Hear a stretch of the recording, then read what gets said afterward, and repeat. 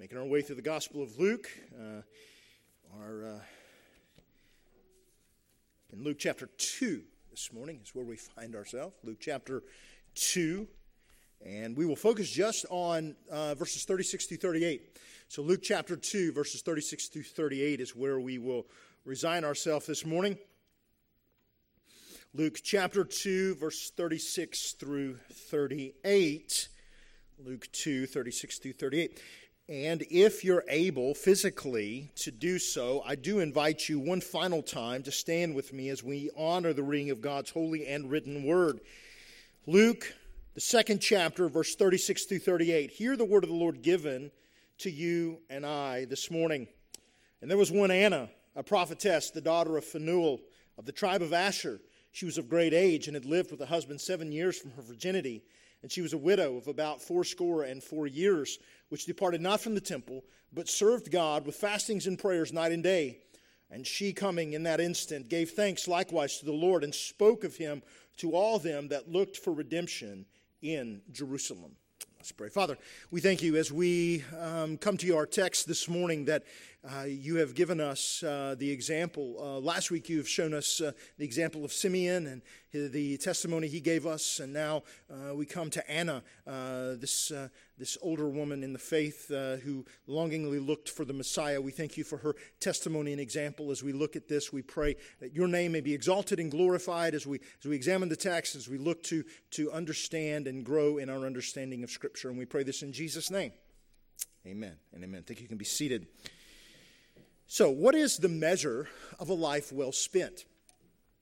In our day and age, we would answer that probably from a secular perspective in a lot of different ways. We could say, for instance, or I think there would be some who would say, for instance, effectiveness. Like, how effective have you been in our lives? And I think at the heart, Americans, by and large, are pragmatists. We are pragmatists at heart, and so we feel that if a person does something or is useful in some way for society, then they have a profession or a trade or something. Then if they spend their life in that profession or trade or whatever effectiveness that they can have in our society, then their life has been well spent. I think there are others who would look at someone and say, well, okay, maybe not effectiveness, maybe just simply an activity. Maybe someone who lives a life that is well spent would be someone who reflects, an extremely busy person, right? They go from activity to activity to activity, and if they don't have an activity on their calendar, maybe they freak out a little because they thought, oh no, I have forgotten an activity. And so some would say, well, the activities of life and being involved in social events or whatever the case may be, maybe that's the way we measure a life well spent. Others would say, no, not at all. Perhaps excitement and adventure is the way that we should spend our lives. We should spend our lives living life to the fullest and getting every ounce of pleasure that we can get from life. And we would say that, or they would say that we are living life to the extreme. And if we can't do this literally, right, then we do this through all kinds of different activities. So we do this through books, or we do this through our programs of varying kind, whether it be video games or any number of things people may be into, right? They live their lives in this way. Others would say, well, maybe that's true, but I think most of all, it's about personal happiness and satisfaction. So ultimately, a life well spent, these people would answer and say, well, a life well spent is someone who just dies happy. Doesn't matter what else they die of or from, or they just die happy, and that's what it means to live a well spent life. Well, I think against all of these measurements, whether it be excitement or effectiveness or activity or personal happiness or any number of other standards, I think that we could throw out there, that the average American could throw out there. I think in contrast to that, we can examine this lady here by the name of Anna. One Anna, a woman of 84 years of age, had been married for 7 years. We're not told she had any children, so we would expect that she is a widow. And that without children, and has whenever she was married, she has lived since a widow from after those 7 years. And we can look at this woman's life, and we can see what God says and what God has to say about a life that is well spent. It is a life, ultimately, that is lived for Him and His glory and His honor. I think by our American standards, or by standards just in general, I think world standards in general, I think somebody might look at Anna's life and think, well, what was really the purpose of her life? What was her reason for existing?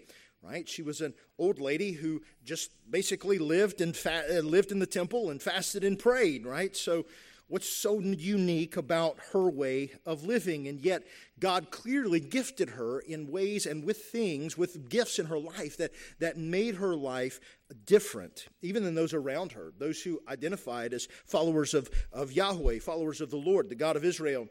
And so this morning, we want to look at this older woman's testimony by the name of Anna, as she has lived her life faithfully and been faithful to the Lord and served the Lord in faithfulness her life, all her life through. And it's interesting that God takes this older woman and now makes her part of a threefold testimony. We have had the shepherds, we have had Simeon, and now we have a widow by the name of Anna, who completes the testimony. Because remember, according to Jewish judicial law, all testimony had to be established by the testimony of 2 or 3 witnesses. And so God uses one Anna to complete this threefold witness to who Christ is. And it's an interesting reality for us as we look here. As we answer the question, what does it mean to live a life that is well spent? Let me answer that for you in a couple different ways. The first part of the answer, I think, has to go like this. That as we look at living a life that is well spent, we have to think of and think through commitment. Commitment to the Lord that is ultimately the most essential aspect of living a well-spent life. Commitment to the Lord is the ultimate, most essential aspect of what it means to live a life that is well spent for the glory of God.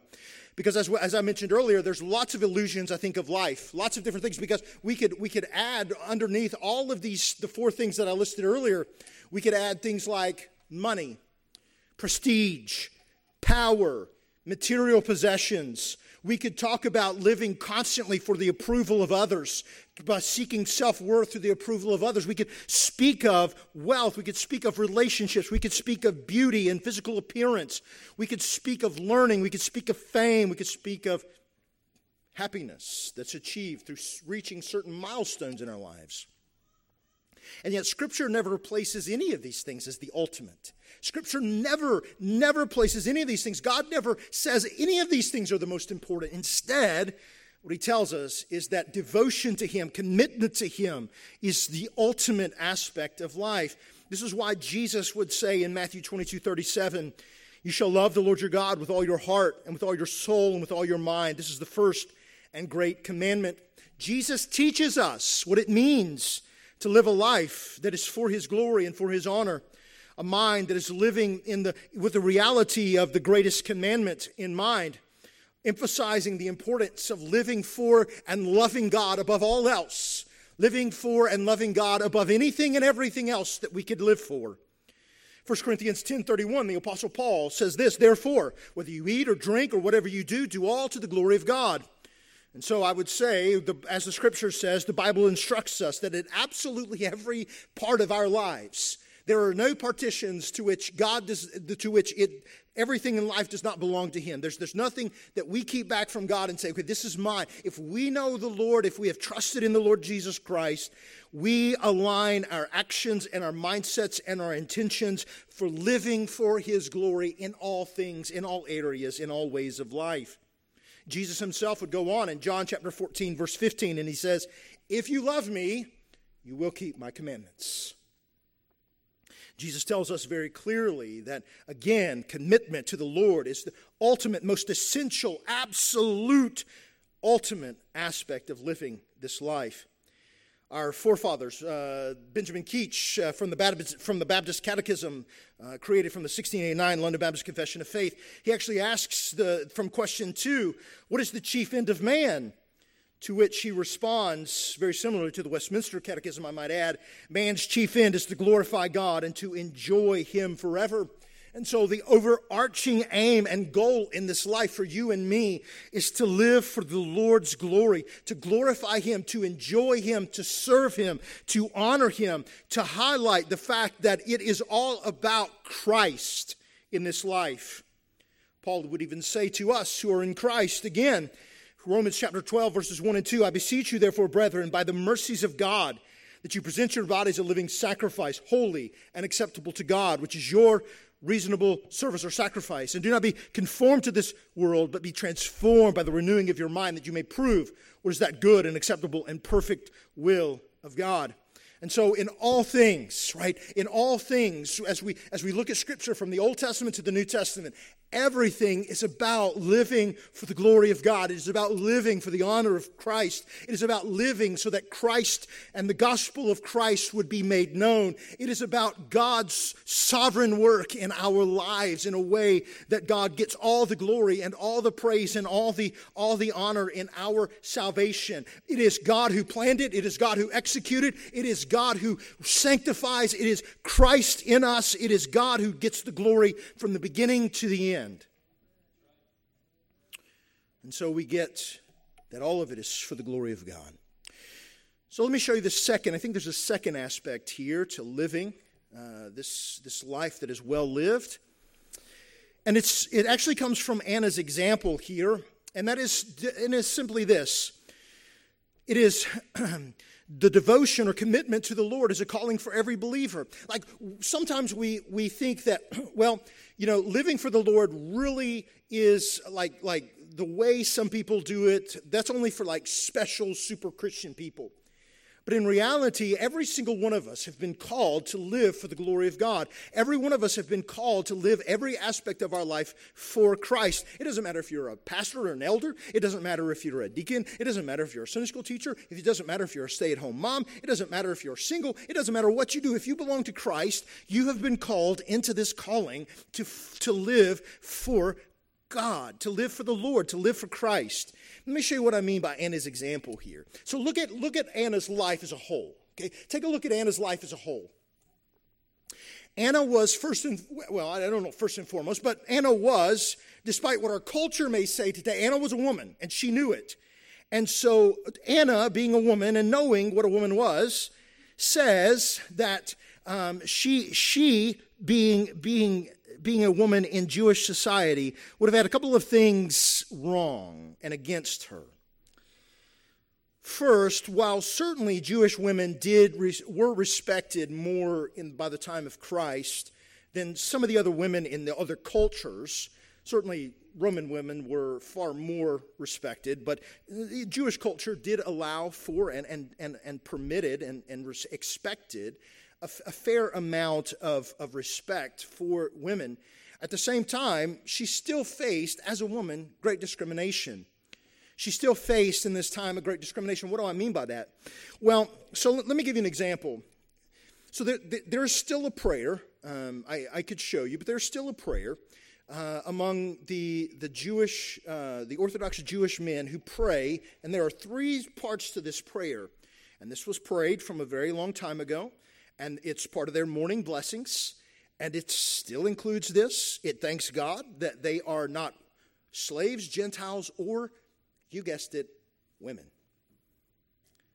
They are thankful they are not women, Gentiles, or slaves.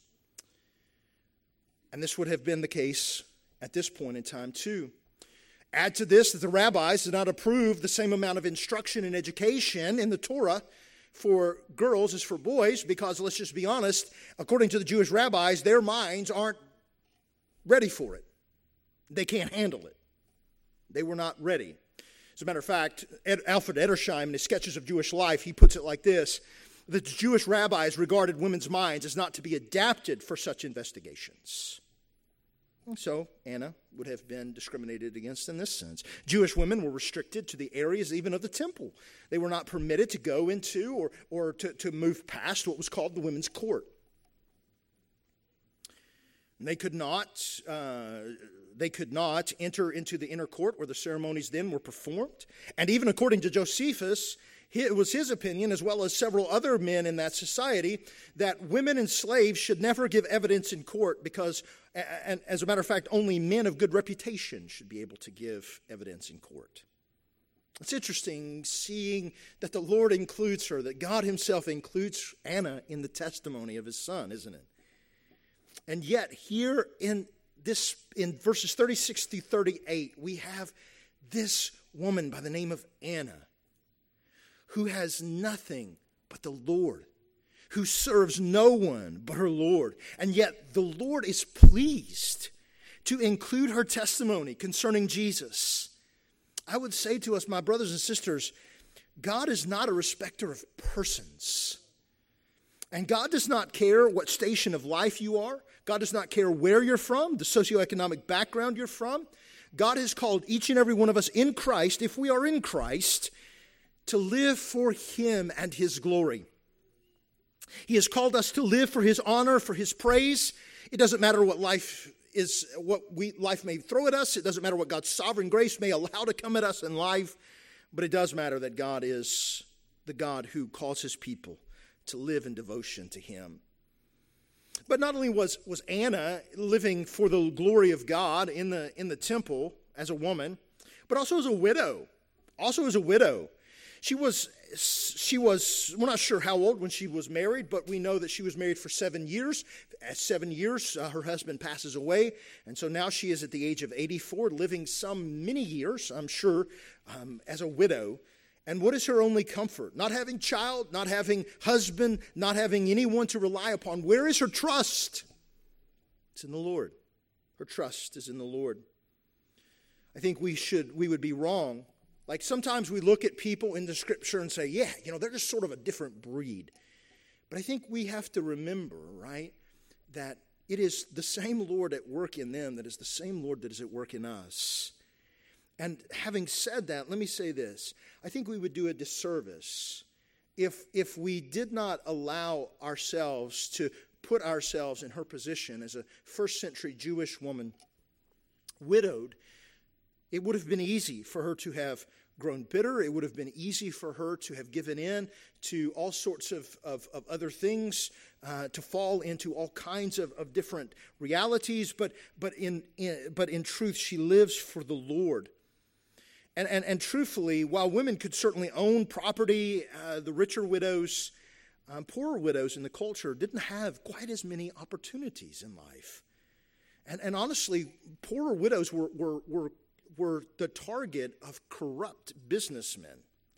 In fact, God declares that he has a special concern for widows and orphans. So, for instance, in Exodus 22 through 24, he says, "You shall not afflict any widow or fatherless child. If you afflict them in any way, and they cry at all to me, I will surely hear their cry, and my wrath will become hot, and I will kill you with the sword. Your wives will be widows, and your children fatherless." Or Psalm 68:5.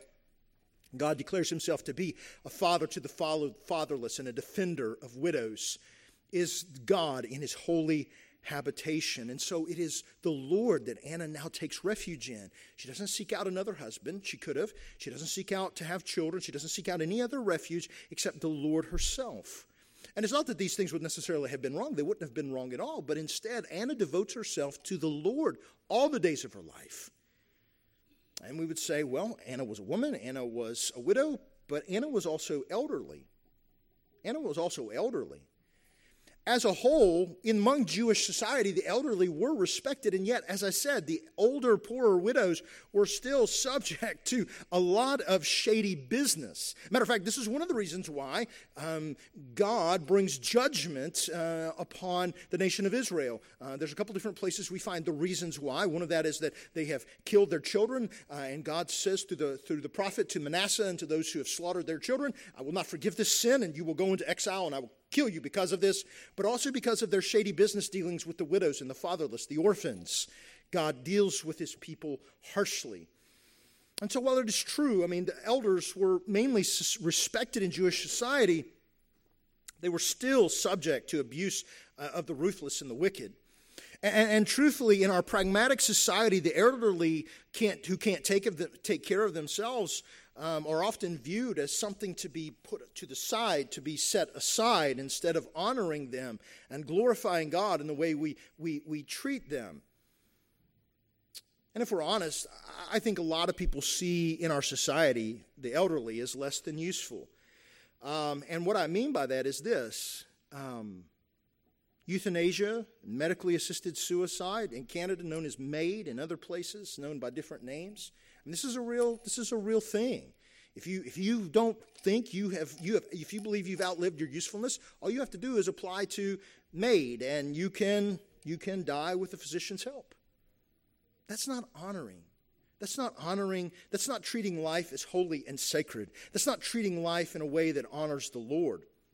It's not a way that honors the Lord at all.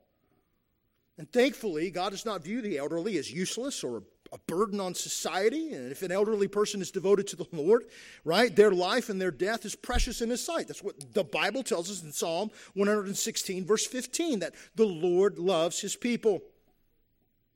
And so here's my point in saying all this and bringing this up. My point is that no matter where you may find yourself, right, God has always had His people who are the salt of the earth, who are called to proclaim the gospel in Christ.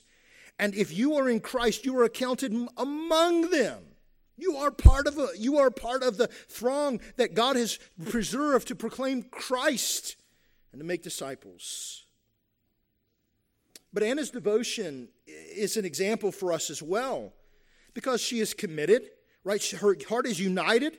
Her preeminent desire is to serve the Lord. She's careful in that she's in the temple. It says that she stayed in the temple. It doesn't mean that she lived there, but she was there pretty much all day, every day, went home to rest and came back. And she was devoted. She was devoted and not doing this in her own strength or her own power. She was living wholeheartedly for the Lord. Listen, we may say, hey, I hear what you're saying, Pastor, and I want to go live for Jesus. Well, let me say something to you. You can't do that in your own strength. You can't do that in your own power. This is not something we're called to do in our own strength or in our own power. We're called to do this for the glory and the honor of God. We're called to do this for the sake of Christ and making much of King Jesus. And yes, it doesn't matter if we're young or old or rich or poor, or it doesn't matter our station in life. It doesn't matter. God does not know limitations when it comes to using His people for His glory. And so let me show you one last thing here. And it's simply this. This is the third thing. It's devotion to the Lord always, or commitment to the Lord always involves three things. Three activities: worship, witness, and waiting. Let's say, well, now, where do you get that from? Well, let me show you where I get that from here in Luke chapter 2 here. And yes, I'm well aware, this could have been a whole sermon in and of itself, but we'll condense it down. But devotion to the Lord always involves worship, witness, and waiting. What do I mean by that? Well, notice where Anna was. Anna was in the temple. Anna was serving the Lord. Anna served the Lord, right? That was her whole purpose in this life. And so when it says here that she served, the idea here is that this was what she was all about. Everything about her was for the service of God. And what does her service to God look like? Well, it does tell us here in Scripture in verse 37 that Anna's worship took the form of what? Two things: prayer and fasting, right? Prayer and fasting. And so when we talk about fasting, right, usually means that we're going without food for a specific period of time. It's usually joined with prayer, right, usually. And for the Jews, the most common fast lasted generally from sunrise to sunset. And then they would eat at the end of the day. And while there are no commands necessarily in the New Testament epistles for us to fast, Certainly, there are many examples of us to fast. Jesus even says, when you fast.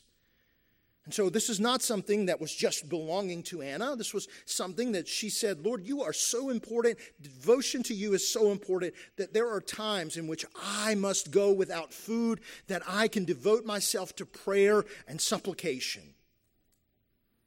And in doing this, Anna's worship then is all about again, bringing God to the forefront of her life and her mind. Right? She would spend her time interceding for what we don't know, but it does seem to become clear that at some point, like Simeon, God had revealed to Anna that she was to see the Messiah. And so she waited, longing, waiting, praying, seeking after. And then she found him. And she rejoices. And it's amazing because unlike Simeon, we were told all about what he said. Anna, we don't know anything, but we certainly know who she is. Because while we don't know what she said, we certainly know that she was a woman who was godly in her life, who loved the Lord and served the Lord.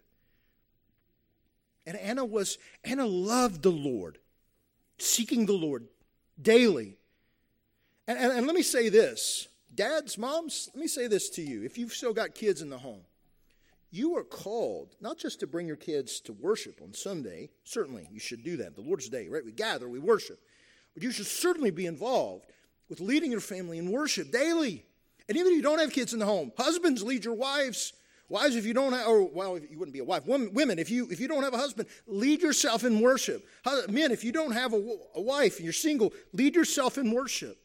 We're called, worship is something that we just don't do together. It's something that we are called to do every day of our lives. But certainly, men, we should lead our wives. And fathers, we should lead our sons and our daughters in daily worship to the Lord. Singing, reading Scripture, honoring the Lord, and praying together, making much of King Jesus together. And so Anna was involved daily in this worship. Praise and thanksgiving daily, communing with the Lord daily. And let me be honest with you.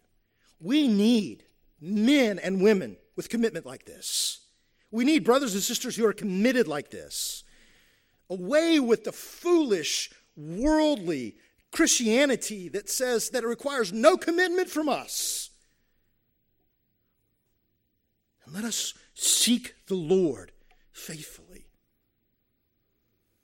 And so she worshiped the Lord, but then she witnessed, because notice what the text says here in verse 37. Right, or in verse 38, I'm sorry. It says, and she coming in that instant gave thanks likewise to the Lord. And listen to this. And she spoke of him to all that looked for redemption in Jerusalem. She was a passionate evangelist. The Christ has come. Messiah has come. The one that we have been long waiting for has finally come. Christian, let me ask you this. Are you seeking out ways to share the gospel? Now listen. You don't have to go to Planned Parenthood with Tim and I. You don't have to stand on the street corners and preach, right? Do street preaching like Tim and I do. You don't have to do that. But are you seeking to make much of Christ in your lives? Are you seeking out ways to share the gospel with friends and family members, with those who are around you by making disciples? Right? You may not ever stand on the street corner and get nice waves with one fingers and all kinds of other things, right? You may never do that. But brothers and sisters, you are called to make much of King Jesus as well in your life. You are called to share the gospel with those around you. You are called to make Christ known. No, I realize that doesn't mean that's all you're going to ever do, but it certainly should be a part of your regular rhythm of life. And yeah, certainly we should be tactful and we should be sensitive to those around us, looking for the right opening at the right time to share the gospel. But Anna was faithful in sharing about the Messiah. Now, and I don't mean this as a manipulation tactic. I just ask the question, when was the last time you got excited about telling someone about Christ?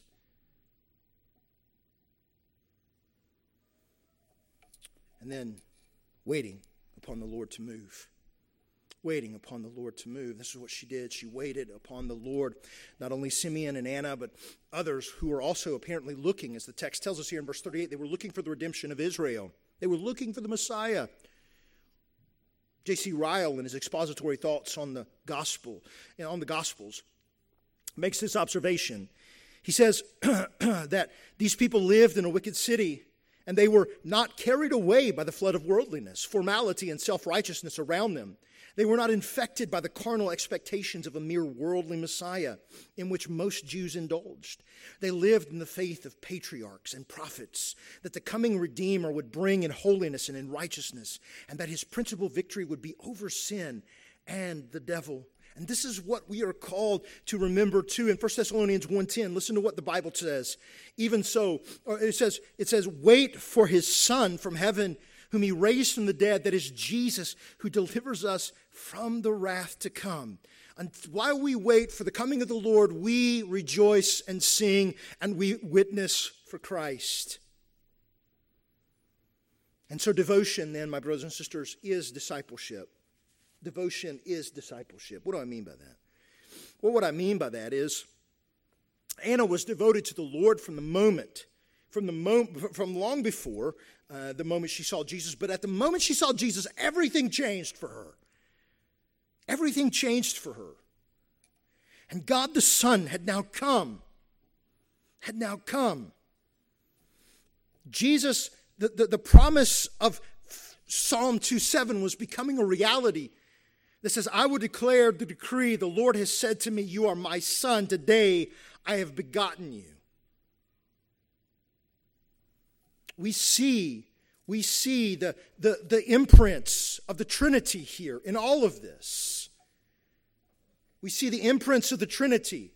As Anna worshiped the Spirit of God working through her, she worshiped the Father, she worshiped God. As she worshiped God the Father, the Spirit had revealed to her what was going to happen, and now the Son had come into the temple of all places, fulfilling the promise of Emmanuel, God now with us. But I will say this, you cannot serve and be devoted to the Lord unless you are redeemed by his Son. You cannot serve the Lord unless you are redeemed by this Lord. The price of that redemption, then his death, his burial, and his resurrection. And I would add his life too, right? Because we don't just, when we come to faith in Christ, we don't just get his, what is called his passive obedience, but also his active obedience, so that God fulfilled the law, so that in Christ we are given his righteousness. Not just our sins are forgiven, but his righteousness is given to us.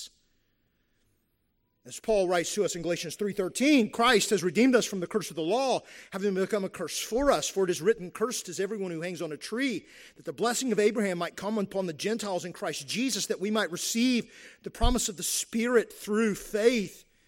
And so we cannot be redeemed apart from Christ.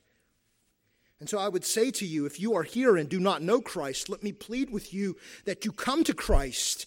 That Jesus now offers you through this invitation a call to Christ, right? Come to Christ. Jesus provides forgiveness of sin, redemption from our life of sin and iniquity, and bringing us into the kingdom of his light through faith. And so coming to faith in Christ, we are saved by God. We are saved by God. And this is the calling for you if you are here. This is your calling. The calling for you is to stop, to break off your sin, to repent of your sin, and to flee to Christ. And no, you cannot do that unless God's sovereignty and sovereign grace reaches you. But it is still the command of God to come. And so I say to you, come. For those of us who are here who are Christians, let me say this.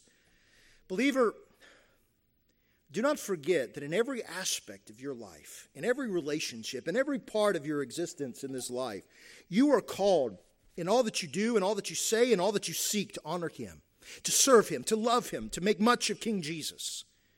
So seek to follow him in your daily decisions. Serve him through your humility and compassion by having compassion upon those who are apart from Christ and sharing the gospel with them. Striving for holiness and in righteousness in our actions. Serving one another through and honoring the Lord through community and fellowship with other believers. And whatever you do, whether you are pouring concrete, working in a factory, or have some other nice job, right? A cushion job in the office, right? Air conditioning all day long, right? It doesn't matter. Whatever it is that you are called to do, you are called to do that for the glory of God, period. Period. Driving a truck, do it for the glory of God. Do it all for the glory of God. And you have the assurance that no matter what you do in this life, if you live your life for the glory of God, you have lived your life well. Because it has been for Him. And so let us pray and let us thank the Lord for His word this morning. Father, we thank you for your word. We thank you for the truth of your word. We thank you for our dear sister Anna, who has provided for us in the Scripture as a sacred example for us. Example of a woman who loved Christ, and saw the Messiah and rejoiced and went and proclaimed Christ. Father, we thank you for her example that is given to us. May we follow her example. May we follow Christ in all things, that we may live lives that are well spent for the glory of God. Oh Lord, let us not give our lives over to fleeting, foolish things, but let us live our lives and spend them well, that in all things Christ may be glorified. And we ask this in Jesus' name.